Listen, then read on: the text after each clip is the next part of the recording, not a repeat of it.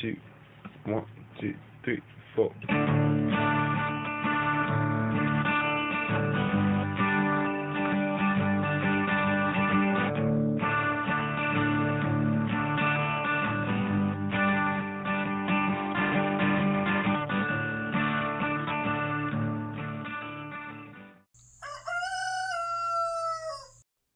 Hey y'all, this is Seba, the Southern Fried Witch, and this is episode 13. I hope y'all had a wonderful week. I did get around to planting all of my onions, and it was a lot of work, but my son helped me, and today it makes me feel really good to know they're down there getting ready to go. Y'all know this time of the year, for anybody who does gardening or farming, is sort of exciting. It's also a little overwhelming. But the excitement comes from knowing that we're about to get these gorgeous seeds and get them going. I cannot tell you how much hope is in that activity. Anyway, it got me to thinking about how I don't talk a whole lot about what I do, my first love, which is indeed farming. And so I did think I'd speak to it a little bit today. I promised to tie it into the craft. So don't leave right away. Y'all know that I've talked before in the past about how I'm a very geographical, land-centered witch, which means that I cast from root up. I think very much about where my feet are. I think very much about where I'm gathering my nutrition and spending most of my magical energy. And so I think a lot about native practices from this land, and I also think a lot about native plants. Because I do grow all of my own herbs and have for a very long time, these are the herbs that I would use in my craft, and I feel a lot more connected to such a moment because I'm growing them. So it does have everything to do with the craft. And there are ways that you, whether or not you're an actual farmer, can also enjoy that experience. Probably the easiest way, of course, is to grow your own herbs. And while some things do not enjoy being grown in a pot, such as rosemary, I've tried over and over, and it really wants its feet in the ground, y'all. There are other things that do enjoy it, like thyme, and there's all kinds of varieties of thyme, oregano, chives, and so you can grow some of your own herbs and use it in your craft, and also use it in any kind of self-healing you might do for a tea. One of the things that I grow for tea, and one of the ones I use probably the most, is lemon balm. It's fairly common, but it tastes just like lemons, related to the mint family, and absolutely fantastic as a tea. We sweeten it with honey. You can have it cold, you can have it hot. I tell you what, cold is fantastic over ice. My chickens like it. But I tell y'all what, I also tend to think about things that grow well in my area. Now, it is really hot down here in the summer, and cilantro will grow here for me, and it has self-seeded, which is wonderful. I never plant it anymore. I just get wonderful little beds of it. But I do love a good homemade salsa. So when I need cilantro, I don't always have it. And then I learned about papalo from one of my friends from Mexico, and it has changed my life. Or at least, it's changed my salsa. Papalo will withstand practically any heat you give it. It loves the humidity. It pays no never mind to a 100-degree day. Now, mine tends to get about 5 to 6 feet tall, but I tend to grow things that tall by accident. I have no idea how I'm doing it. Has to be all that singing to it. All that magical reverb coming off of me. But they do get fairly large, and you do want to go look that up. They're beautiful. There went the dogs. But I did do a trial on this one time in a pot, a very nice big pot, because they almost want to be a tree. And it grew absolutely wonderfully. So you can do this. And one papalo will suffice all that summer. Into the fall, into the first freeze. You will be giving it away. It's a little less soapy for y'all that taste that flavor, with cilantro. It's a little bit more vibrant, a little bit more green tasting, kind of hard to describe. But you might want to give that one a shot. And to me, growing such an herb that suits my climate so much better and is such a wonderful pollinator when it goes to flower, well, that's sort of a dual purpose plant. And dual purpose matters to me quite a bit as well.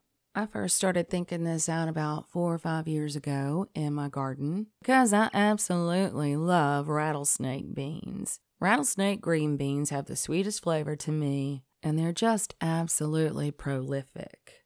However, if you've ever grown rattlesnake beans, you know one thing to be wholly true. If you do not get out there every day when it's really producing and putting off, you are going to miss some. And they're going to get big and they're going to get tough. And so, because I get the Cherokee Nation newsletter, I noticed them talking about the Trail of Tears bean. And I thought I'd give it a shot. It was wonderful. It is a completely dual-purpose bean. If you ever want to try this one, I'm pretty sure you can do it in almost any zone you can grow green beans. So do it. There's a wonderful story behind these beans. I'll leave you to go do your research, but it is very cherished. And if you get the pods young, they are delightful. They're green and tender. But if you forget about these beans, you can let them dry on the vine. And what happens is all of the little beans themselves turn midnight black. And they are the best black beans for soup. Or my favorite, of course, is hummus. I love to make black bean hummus. So that's one of the things that I do for a dual purpose in my yard because, look, I'm busy, I'm crafting, and the one thing I want to be is a pragmatic witch. I want to be, well, useful in everything I do. Not a lot of frivolity going on over here. The other thing I found was living down here, I'm not going to tell you my exact zone in Alabama, but I will say it's subtropical, but just barely. It's getting more subtropical with climate change and where we've been going lately with that.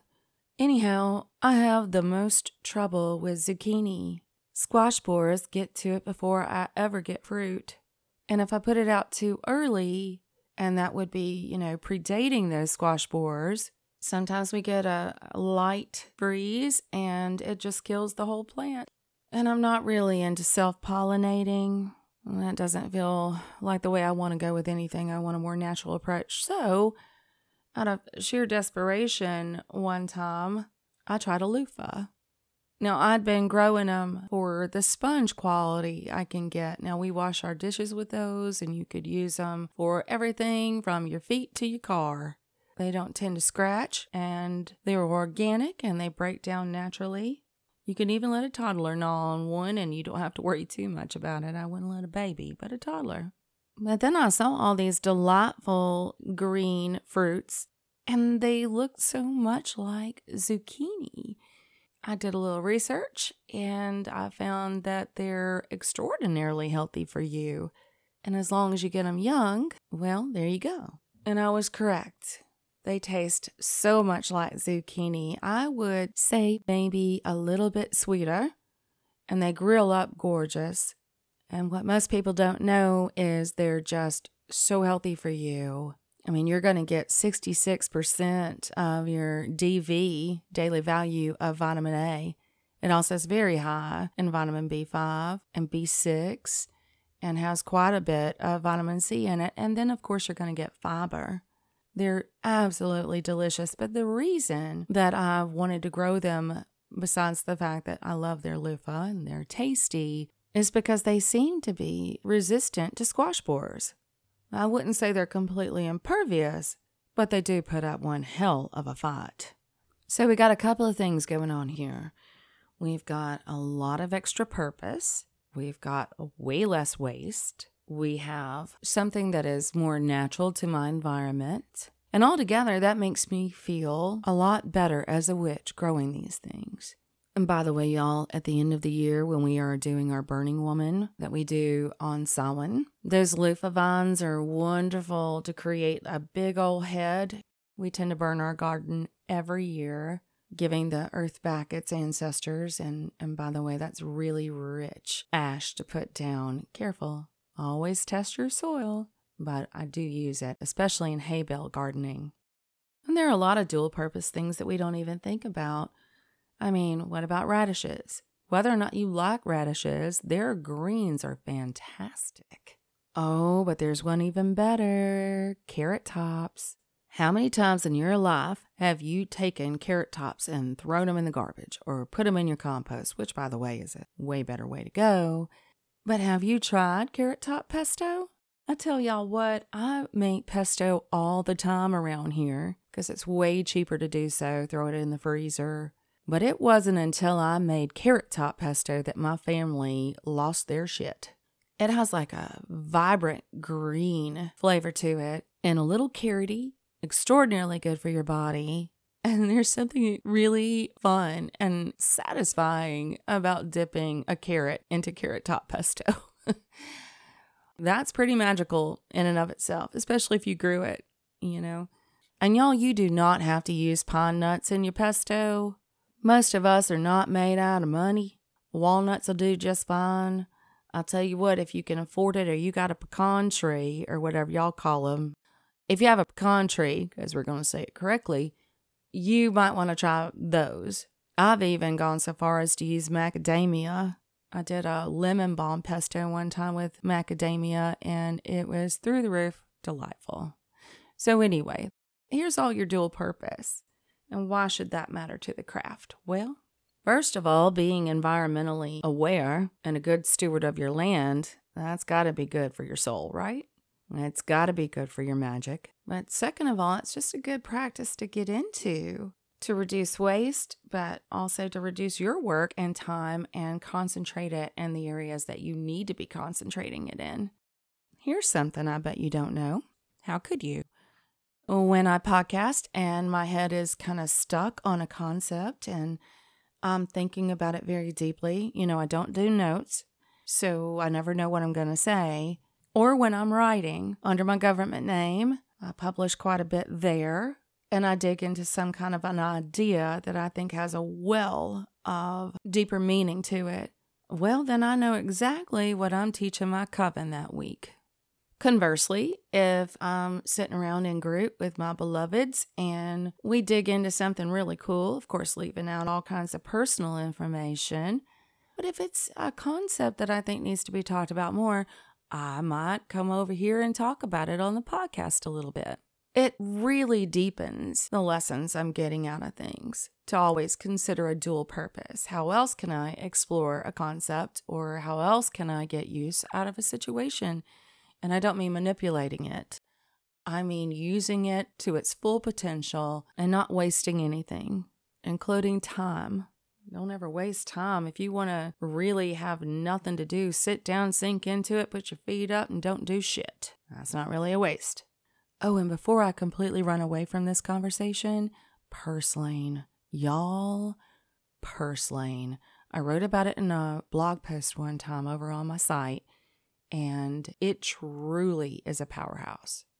It's considered a weed in so many situations, and I always find that hysterical. When I was getting my Master Gardener training, one of the first things we learned is a weed is not a scientific term for anything. A weed is simply an unwanted growing plant. There are a lot of slightly invasive or self-seeding things that we won't consider weeds. Like, for instance, I've been growing these huge, double-headed, they're absolutely wonderful marigolds. I would like to say I've been growing them. I grew them once, and that was 7 years ago. And now marigolds just pop up everywhere. They're self-seeding. I wouldn't consider that a weed. But as to purslane, when you ignore purslane, you are ignoring something huge. I think my favorite thing about purslane is its taste, because it's crunchy and a little lemony. It's wonderful in a salad, but it is extraordinarily high in omega-3 fatty acids. Most particularly, it also has EPA in addition to ALA, and ALA is usually in plants, but EPA is usually found in fatty fish, algae, and it contains 5 to 7 times more ALA than spinach. I mean, if that alone is not going to get you, Of course, then again, it's got 26% of the daily value of vitamin A, 35% of the daily value of vitamin C. We can go into magnesium and potassium and iron, but it's all fairly high and it's growing everywhere. Of course, you want to make sure you're not getting the ornamental purslane. You want that pretty little yellow flower. I might advise y'all, though, to stay away from the purslane you see growing on a sidewalk downtown. It very well could have been sprayed.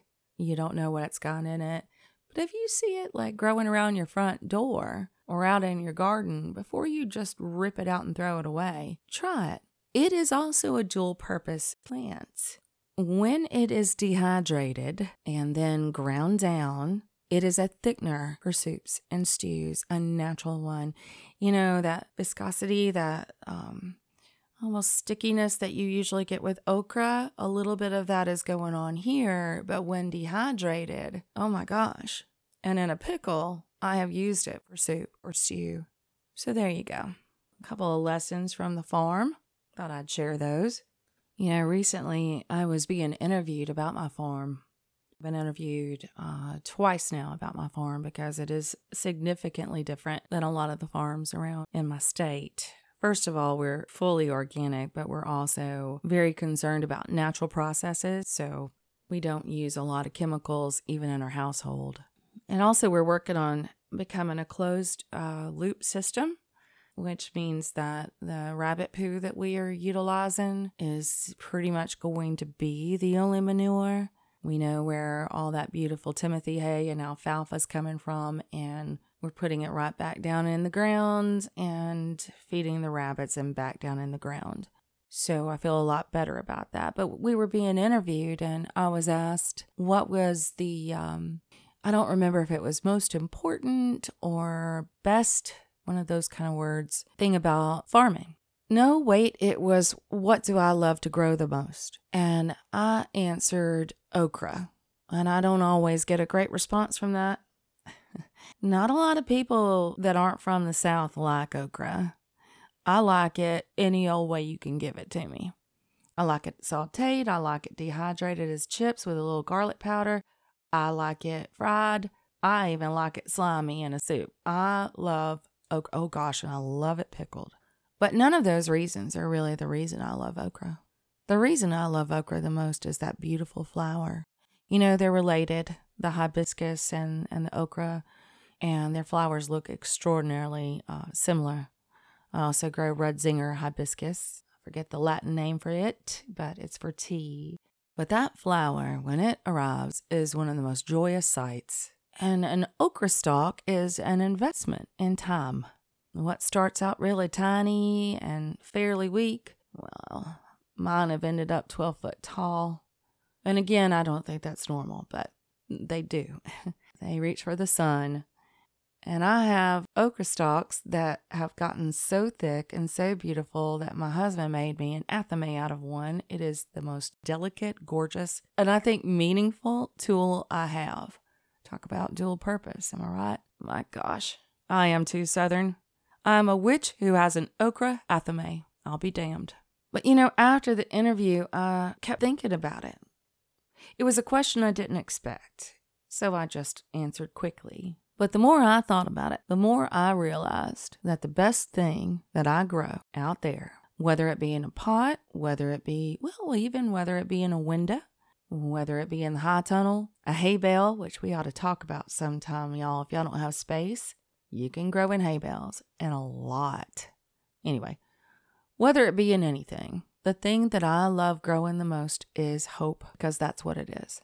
There is nothing more magical in the entire world to me, other than seeing a baby be born, than saving a seed, waiting all year, putting it in the soil, and watching a plant remember its ancestors and grow. And I can't tell you how many times I have taken that little phenomenon and applied it to myself.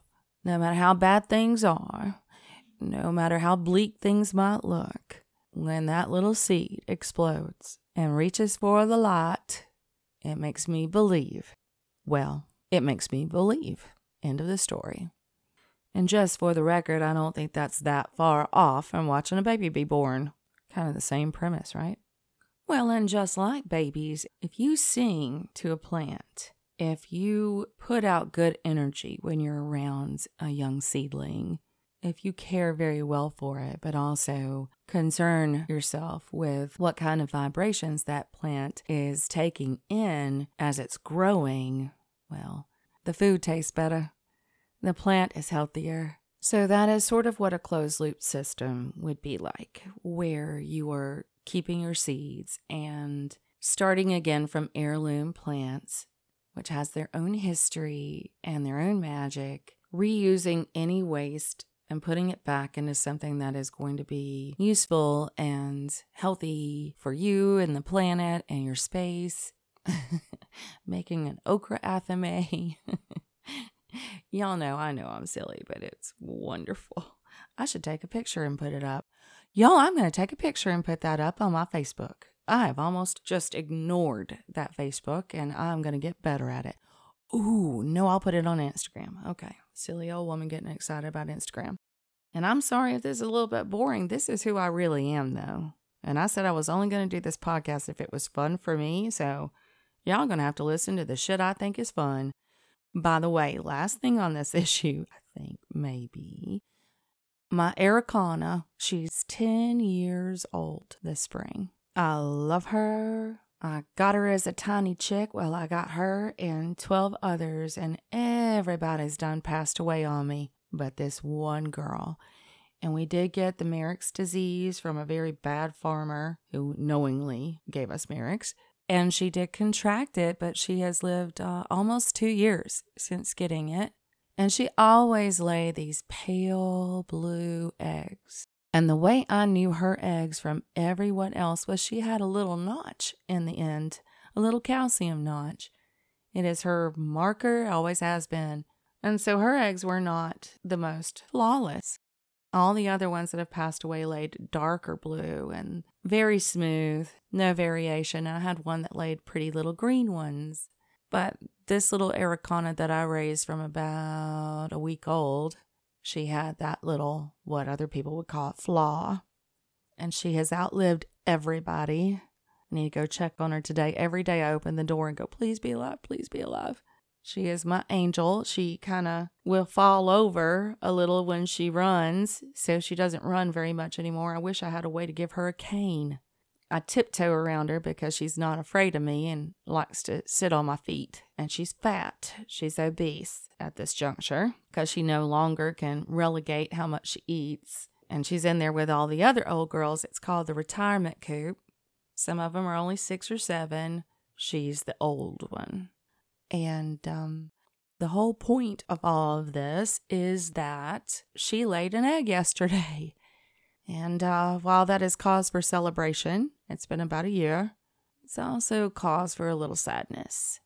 See, chickens only have so many eggs they can lay in their lifetime. And I very much worry, since it took a year to produce, that it was the last one.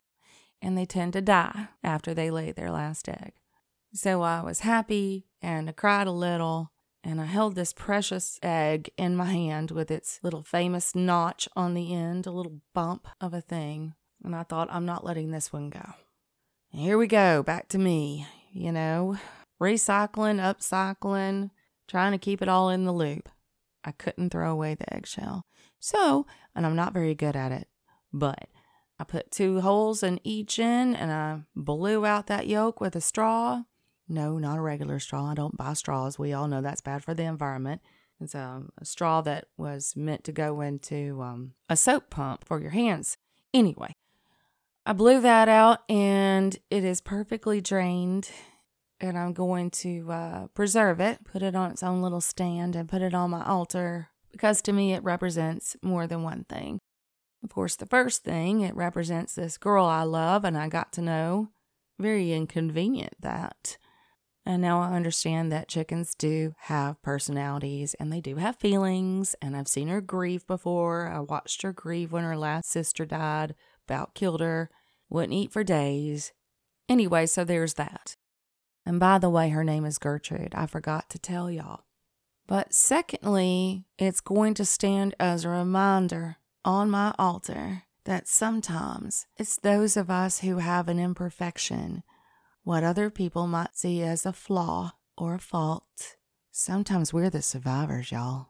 My grandmama used to tell me that flaws like that was what happened when God touched you, marking you as special, just so that the universe would know. I have hurt for years about some of my flaws and thought I was unlovable for some of them. And it wasn't until I decided to look at them as a touch from the universe, as that special mark on me that meant I was worthy, did I begin to survive. Maybe Gertrude has lived this long because of that touch, or maybe Gertrude has lived this long because no one told her it meant that she wasn't good enough. And it was the only way I knew who she was, and I am her universe. Anyway, as you can see, animals and farming has a whole lot to do with farming me. Has an awful lot to do with magic. And if you haven't tried any of it, maybe you should give it a go. Even if it's something very small, and if you don't make it your first time, please try again. The one thing I tell beginning farmers or beginning gardeners is this: you're going to mess up. You are going to have a flaw. Make it work for you. Don't let it stop you. Look at it like the universe has recognized you, and you got to try again. Possibly that thing is going to be the thing that makes you survive. Keep that in mind. So what are y'all waiting for? Run your ass over to your favorite seed company and grab something. I always suggest chives for a first-timer. Really can't mess those up, man. Give it a shot. They'll live forever. My little patch of chives is in a tire, and I've moved that tire to a whole nother land. And it comes back every year. And we have chives anytime we want them. Give it a shot. See if I'm right. See if it doesn't change everything. And if you are a gardener already, try something new. Do something. Even if you fail at it, who gives a damn? You're going to have fun. You're going to learn something. Try something new. All right. That's about enough. I've got a little notched egg I've got to get in here and preserve. And I have a lot of grading I got to do online today. I'm still a teacher. I hope you didn't mind me talking about my farming today. And before I go today, I just want to give a shout out to my new Patreon subscribers, Bastille and Fiona. Y'all are my very first ones, and it matters so much. You have no idea how much encouragement that gives me. We are very much trying to make this a self-sufficient podcast and not a drain, and that keeps me going. So thank y'all. You're going to see a couple of things happen over there that don't happen anywhere else. I appreciate y'all very much. All right, it's time to go. Y'all be looking for the next installment. I have a little something special for y'all next week. We will be interviewing one of the witches I respect the most. So look out for it. Love y'all like chicken. Talk to you soon. Y'all have been listening to the Southern Fried Witch Podcast. Come back around next week for a little bit more magic from the Deep South.